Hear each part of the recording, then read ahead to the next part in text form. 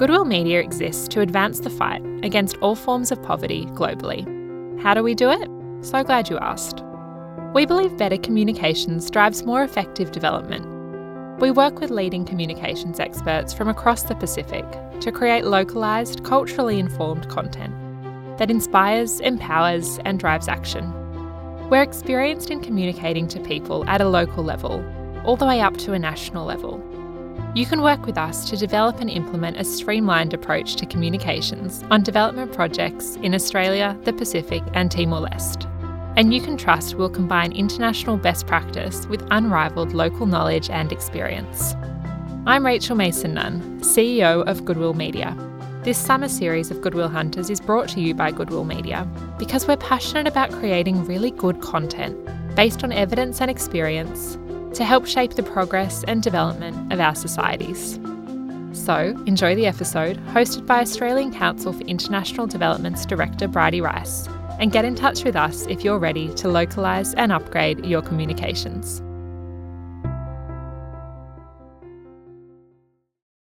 Poverty alleviation should still be a core goal of our international development efforts, even as we seek to apply more foreign aid to strategic goals.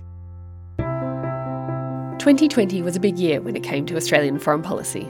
The pandemic brought out the best and the worst in politicians and policymakers around the world, and Australia was busy. The government launched a new development policy and a defence strategic update. We watched trade relations with China deteriorate.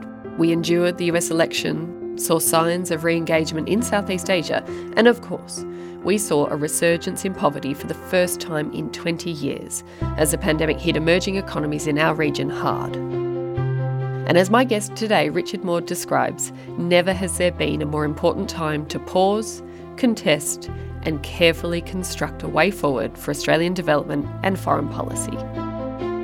I'm Bridie Rice, Director at the Australian Council for International Development and your guest host this summer at Goodwill Hunters.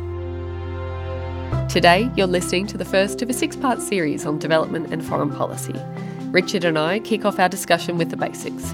What is foreign policy and how is it made? Richard makes the case for why Australia's foreign policy white paper needs an update in 2021 and sets out 2 key principles he thinks must guide Australian development. Richard and I recorded this episode just prior to Christmas. It was great to chat with Richard. His insights are thoughtful, reflective and honest. And I think you'll get to hear a little more of the real Richard Maude in this interview, as he reveals what he did and didn't know about development as one of Australia's top diplomats, as well as what has touched him most during COVID-19, and he also offers up some great summer reading tips. In the show notes, you'll find a link to the Goodwill Media and ACFID social media channels, so you can join us to continue the discussion.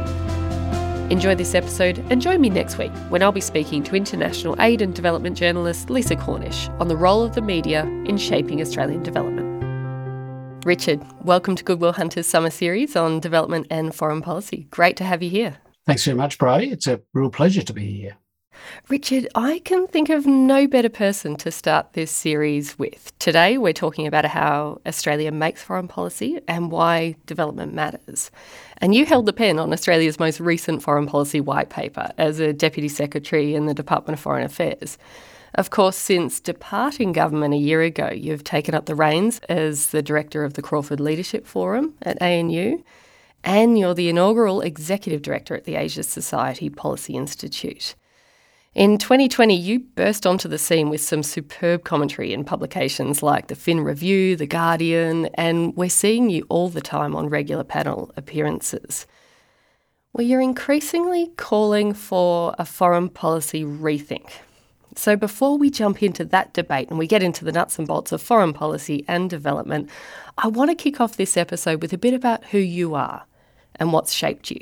Can you tell me about some of the earlier influences in your life? Yeah, look, I think, Bridie, 2 things that stand out for me when I think about things that have shaped me through my whole life. One was a love of reading and books, and that was instilled by my mother. She was a school librarian at the local primary school, so we always had a lot of books in the house, and my parents read to me, religiously when I was a child. I always looked forward to being read to at night. And I really learnt the power of good prose, but also of storytelling. And that led me, almost accidentally, I have to say, to a very early career in journalism. And the lessons I learnt there about good writing have stood me in really good stead ever since, right up to and including the foreign policy white paper, and now with Asia Society and all that public writing that you mentioned.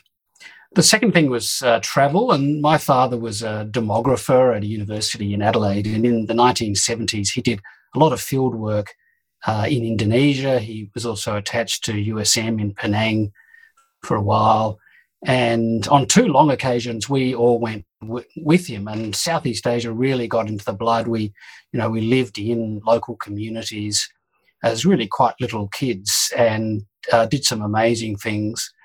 And so that's remained, Southeast Asia's remained a great love ever since. And it's no surprise, really, I think, that ultimately I ended up in an international relations career, and nor that two of my three postings with DFAT were in Southeast Asia.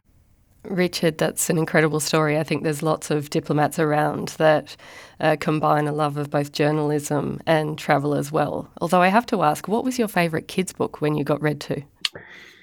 My strongest memories were being read The Hobbit. I remember being gripped night after night, and my father did most of the reading. And I just remember being lost in this incredible world of imagination and adventure as a very little boy. Richard, we are here chatting today not just because you were a budding journalist and you're rekindling that flame, but because of one simple fact, and that is that for the first time in a generation, really that's over 20 years, the World Bank is predicting a rise in extreme poverty, including in Southeast Asia. And this is raising a question about the long game for Australia and our relations in the region, a region full of emerging economies. So can you tell me a little about what increased poverty in our neighbourhood means to you?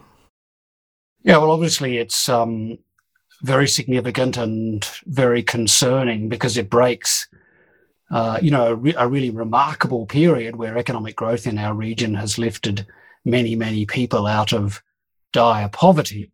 And the growth prospects of our region, particularly Southeast Asia, were reasonably good. And now, as you say, we've had this immense setback, and the World Bank, of course, has put out forecasts about just how big that interruption has been in that story about economic growth and lifting people out of poverty, and tens of millions more people who will be pushed back into poverty. And in Southeast Asia, we see that particularly because, there are many people in Southeast Asia who were living reasonably comfortably, but in a very economically fragile or vulnerable sense. And they now have been pushed back into poverty after lifting themselves out of it. So for Australia, if you think that it's in our national interest, which it very much is, for our region to be stable and cohesive and economically growing and absent the tensions and stress that come with a great deal of poverty, these are all negative developments, and it's really in Australia's interest to do what we can to try and help countries recover their economic growth, to return to the path of economic growth, to respond to the very urgent need of many millions of people in our region in just staying alive on a day-to-day basis, and then also to plan for the long term. Richard, I hope you don't mind me saying this, but those of us outside the department didn't exactly know you as a major advocate of development, inclusive economic growth during your time in the department. But recently you have been in the press quite a lot, speaking about increasing our development footprint in Southeast Asia, calling for not just a broader foreign policy rethink, but a longer-term development policy as well. What's changed, if anything, for you? When I became Deputy Secretary in the Indo-Pacific Group, that was after 28 years working on foreign policy and national security, but I'd never worked on aid at all. This was at the time before the Office of Pacific Affairs was established, and so nominally I had roughly half our aid program under my oversight, but I didn't understand it at all. I was also out of the department doing other things when AusAid and DFAT were merged, so I missed all of that drama, if not trauma, for many people. And to be really honest with you, I just didn't know up from down. There wasn't really a view to change, if that makes sense to you. It took quite a while to build even the most modest base of understanding. And still to this day, of course, I've never designed aid programs. I've never run them or implemented them. It's also true that during that time, the aid program was under an enormous amount of pressure, was suffering a number of cuts and reprioritisations. And whatever I might have made of that as a public service servant inside the tent, I accepted then, and I also accept now, Bridie, that you can get to give your best advice, but at the end of the day, governments make decisions, and it's no point doing those jobs if you can't accept that. And it's certainly not professional to speak out publicly about those issues when you're inside government. But look, to the extent that one can form views about something as complex as foreign aid, delivering it effectively and efficiently in 2 short, really tumultuous years, I'd say that I became guided by 2 broad principles. One is that poverty alleviation should still be a core goal of our international development efforts, even as we seek to apply more foreign aid to strategic goals.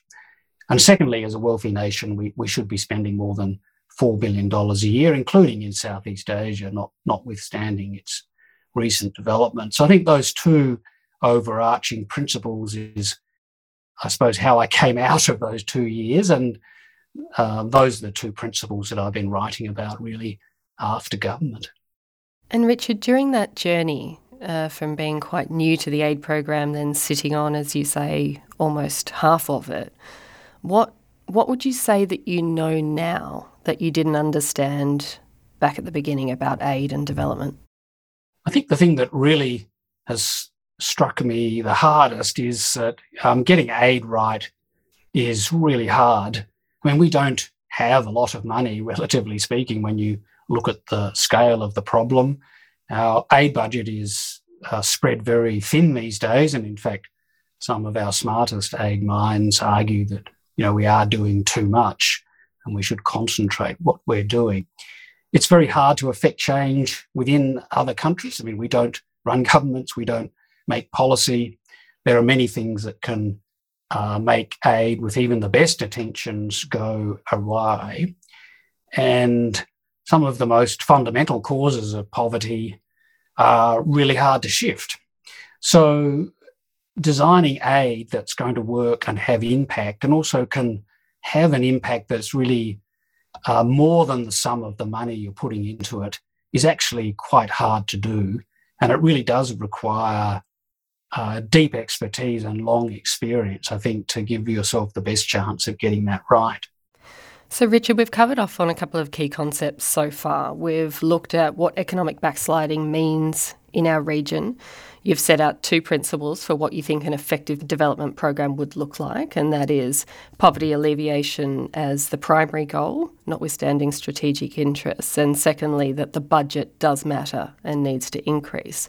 I want to move into a conversation more around how development fits with Australian foreign policy. And I'd like us to start with the foreign policy piece first. So can you talk us through the basics of what is foreign policy and how does it relate to development? Yeah, foreign policy, it's one of those things that many people know it when they see it, but it's sometimes hard to actually describe. But let me give you a couple of quick definitions. Alan Gyngell, who'd be well known, I'm sure, to many of your readers, a very eminent Australian foreign policy expert, he wrote a book called Fear of Abandonment, and he says in that, this is his very elegant definition, that the primary function of foreign policy is to expand the international space within which the nation state can operate, to increase its options and maximise its choices. I've always really liked that definition of foreign policy. Another more sort of utilitarian way of thinking about foreign policy is that it's how we develop and then organise all the ways in which Australia's engagement with the world can advance our national interests. And in foreign policy, national interests are usually fairly described in fairly high-level terms. So obviously the prosperity of our nation is a key one. The security and safety and freedom of our people is a second one. And in the white paper, we actually had a third one, the independence of Australia's decision-making, which gets to our sovereignty.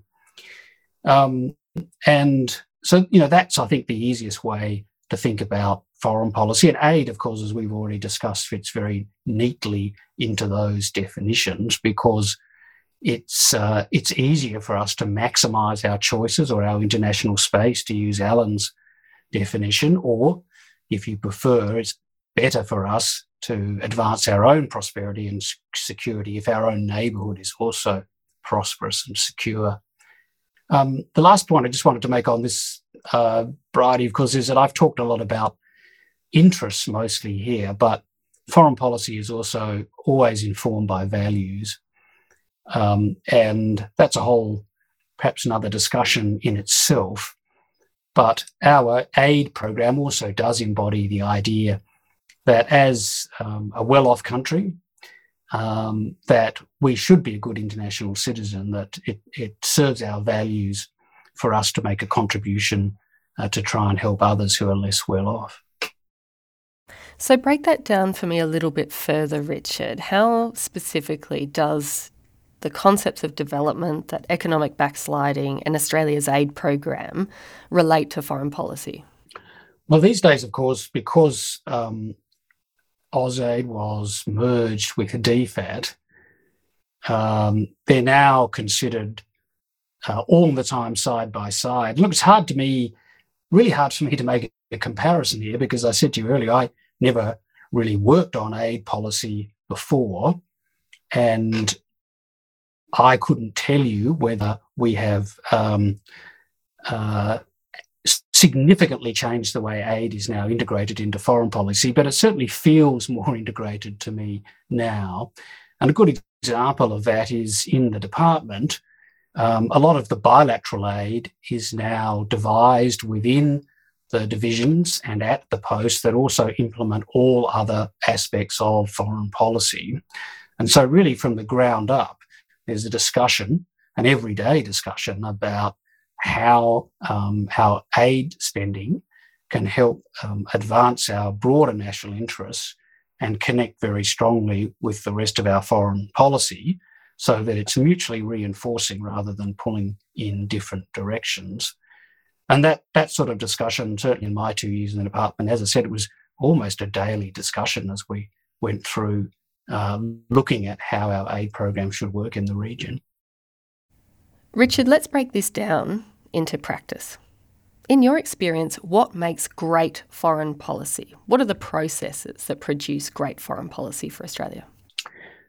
Well, like any policy, sometimes foreign policy is a bit of a punt, and I'm going to come to that in a minute, because you're dealing with many unknowns and many factors that you really have only limited or no control over. But there are some things you can do to try and maximise your chances of getting it right and to having the effect that you want.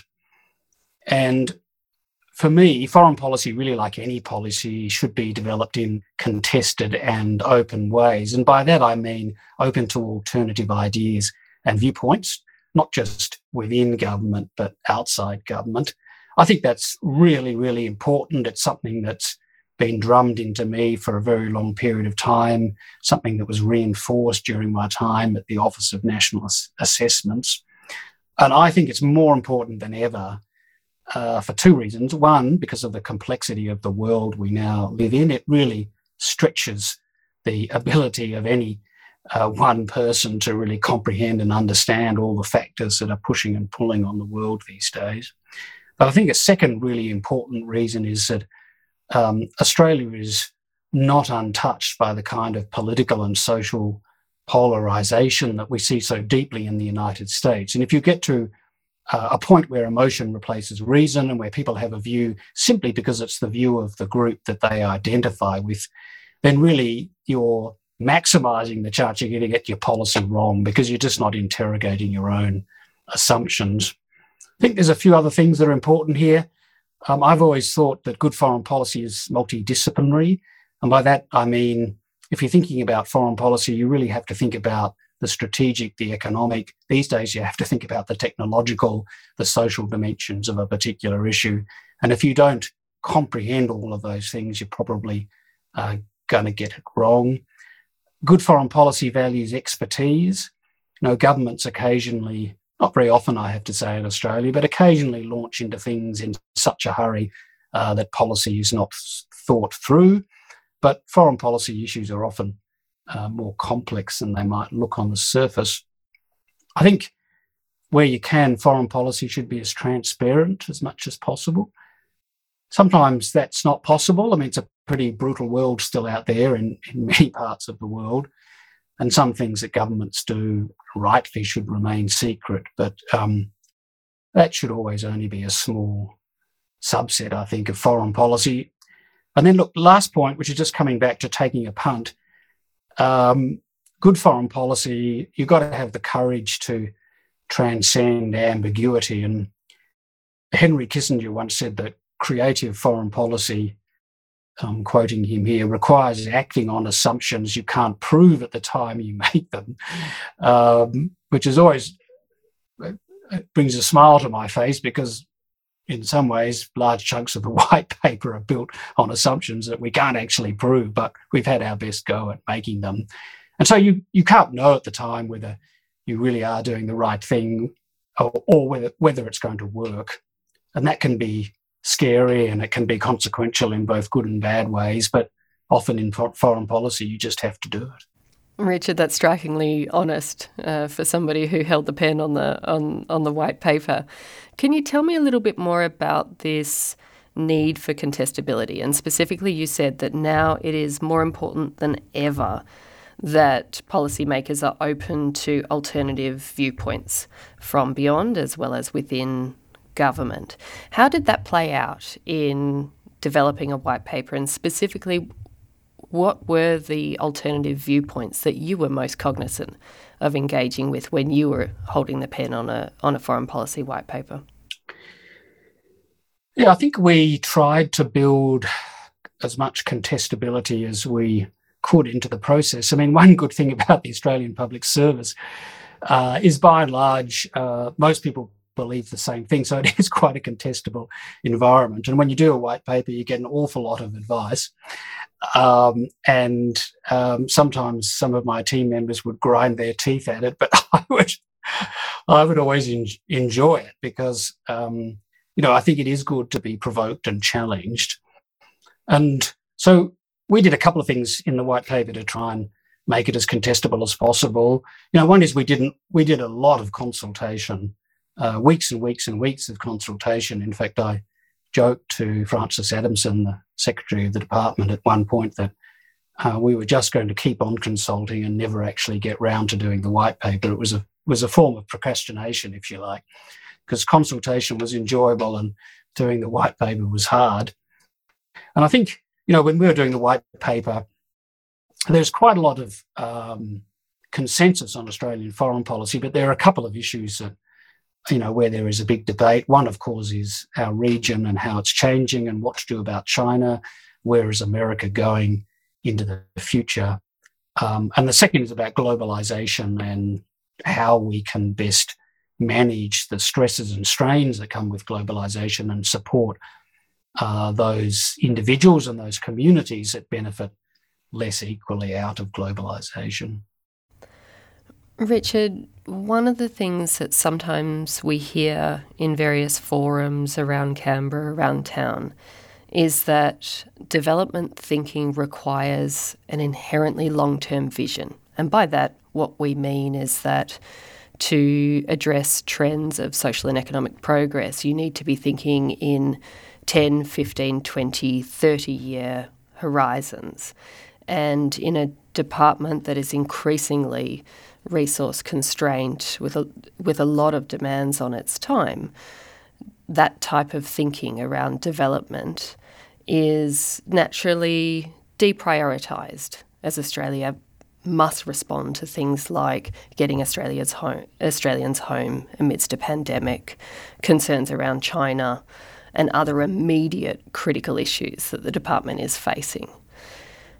Is that something that you've seen in your experience? And if so, do you have any observations to feed into that? I think it's not just a problem for aid policy. I think it's a problem more generally for foreign policy and thinking about our place in the world. It's not a new problem, of course. I think governments are always hit hard by the here and now and just managing the day-to-day dramas of the world. I had a period in my career, well, really the last 10 years, where I worked very closely with successive Australian governments right at the interface between the public service and the executive. And it really impresses upon you the limits of good policy making, because unless you're there, it's really hard to understand just how much pressure ministers and prime ministers are under, how little time they have really to stop and carve out time to think long term. And often when you try and build that into your processes, inevitably something will happen, whether it's a domestic drama or a political drama or a global drama. So I think it is a problem. I think it's a problem that governments and public services are conscious of. And there's some reasons why white papers are problematic and hard to do, but one good thing about them is they do actually force the system to stop and think long term. And we put a 10-year time limit on our white paper, and after 3 years, it's obviously straining at the seams. But we did really try to look a long way ahead. Richard, and it sounds as though what you're painting is a public policy ecosystem that needs a combination of long-term thinking, deep consultation and contestation to give rise to the best policy possible. Richard, you are calling for an updated foreign policy statement of some description. Why? And do you think it's a possibility that there might be one on the horizon? Oh, look, I don't know. The government could be forgiven for rolling its eyes and saying no thanks, particularly now with all that's going on. The government's been really hard pressed, as you indicated earlier, and just all through the course of this year in responding to the pandemic, and that's gripped both domestic and foreign policy. And certainly for DFAT, it's been an incredibly tough year. We've also had a very consequential American election, and we have a brand new president, and it's going to take a little while to see where things land there. But I think if there is enough time and space and energy at some point next year, I think it'd be worth doing. And to be clear, I'm not talking about a whole new white paper process. I mean, we took 12 months. What I'm talking about is something a bit more like the Defence Strategic Update, which was done with a lighter touch and much more quickly. And there are a couple of reasons for doing it. One is in the white paper itself, we really saw our obsolescence, if you like, because having mapped what we thought was coming, we thought, okay, well, we're probably going to have to look at our settings fairly regularly. And in fact, the white paper says that. And, I think we picked the right trends at the big forces that were shaping the world. But clearly, those forces and trends pushed further and faster and harder than even we might have imagined in the past 3 years. And our external environment has changed, quite significantly over that time. And I think that's true whether you think about the challenge that China poses of American unilateralism, China-US competition, of course, economic nationalism and populism, the challenge of globalization, the weakness of the multilateral system. They've all really continued to get worse over the past 3 years. And top of that, we have a pandemic and a smashed global economy. So there's quite a lot to think about. And it's really that pace of change and the deterioration in our environment that drove the idea behind the update to the Defence White Paper. And so if for defence, why not for foreign policy? When we, in the White Paper, we we described. Justin Hayhurst came up with this beautiful line, so I'm going to give him credit. As contested and competitive, that was the world that we saw.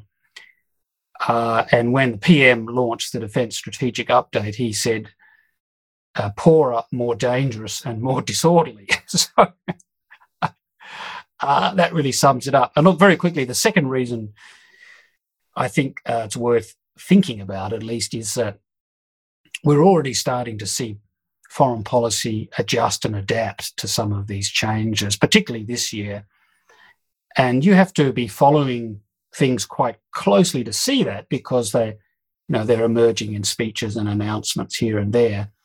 And I think it would be useful to bring all of that together in a holistic way.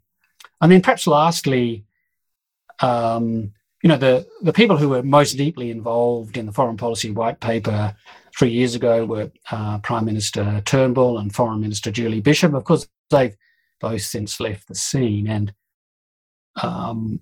a process that allowed the current leadership to do what we just talked about, which is just step back a bit and think longer term about where they would like to take Australian foreign policy. Could itself, there's value in just doing that, I think. Richard, it sounds like a pretty strong case for a pause and a rethink at some point in 2021. Well, we're coming to the end of our time together, and I do just have two more questions for you. And the first is, what fact, headline or story has touched you most during the COVID-19 period? Well, it's hard to single out any one. Some of the most moving ones I have found have been about the huge toll taken on nurses and doctors in Southeast Asia and Indonesia, for example. Dozens of doctors and nurses have died from COVID, really trying to save others. And it's hard to think of more selfless and heroic acts than that. Of course, that's not a story unique to developing countries at all. We see that here in Australia and all around the world. The immense courage and dedication of our doctors and nurses and medical people. I'd have to say that less moved, but most shaken by what we've seen in the United States this year. And it's shaken me because here is a country that doesn't lack the resources or the medical infrastructure or the expertise. But really, I think because of the deep fractures in its political culture has ended up, in the most disastrous situation. And to me, it really rams home like nothing else the madness of deliberately stoking deep political polarisation and extreme views at either end of politics. I think that's a real problem for America, an enormous problem for it, and whether any one new president in Joe Biden can hope to fix it, I don't know. I've always strongly believed in the redemptive power of America and its ability to reinvent itself and to make amends. But its problems now are very deep.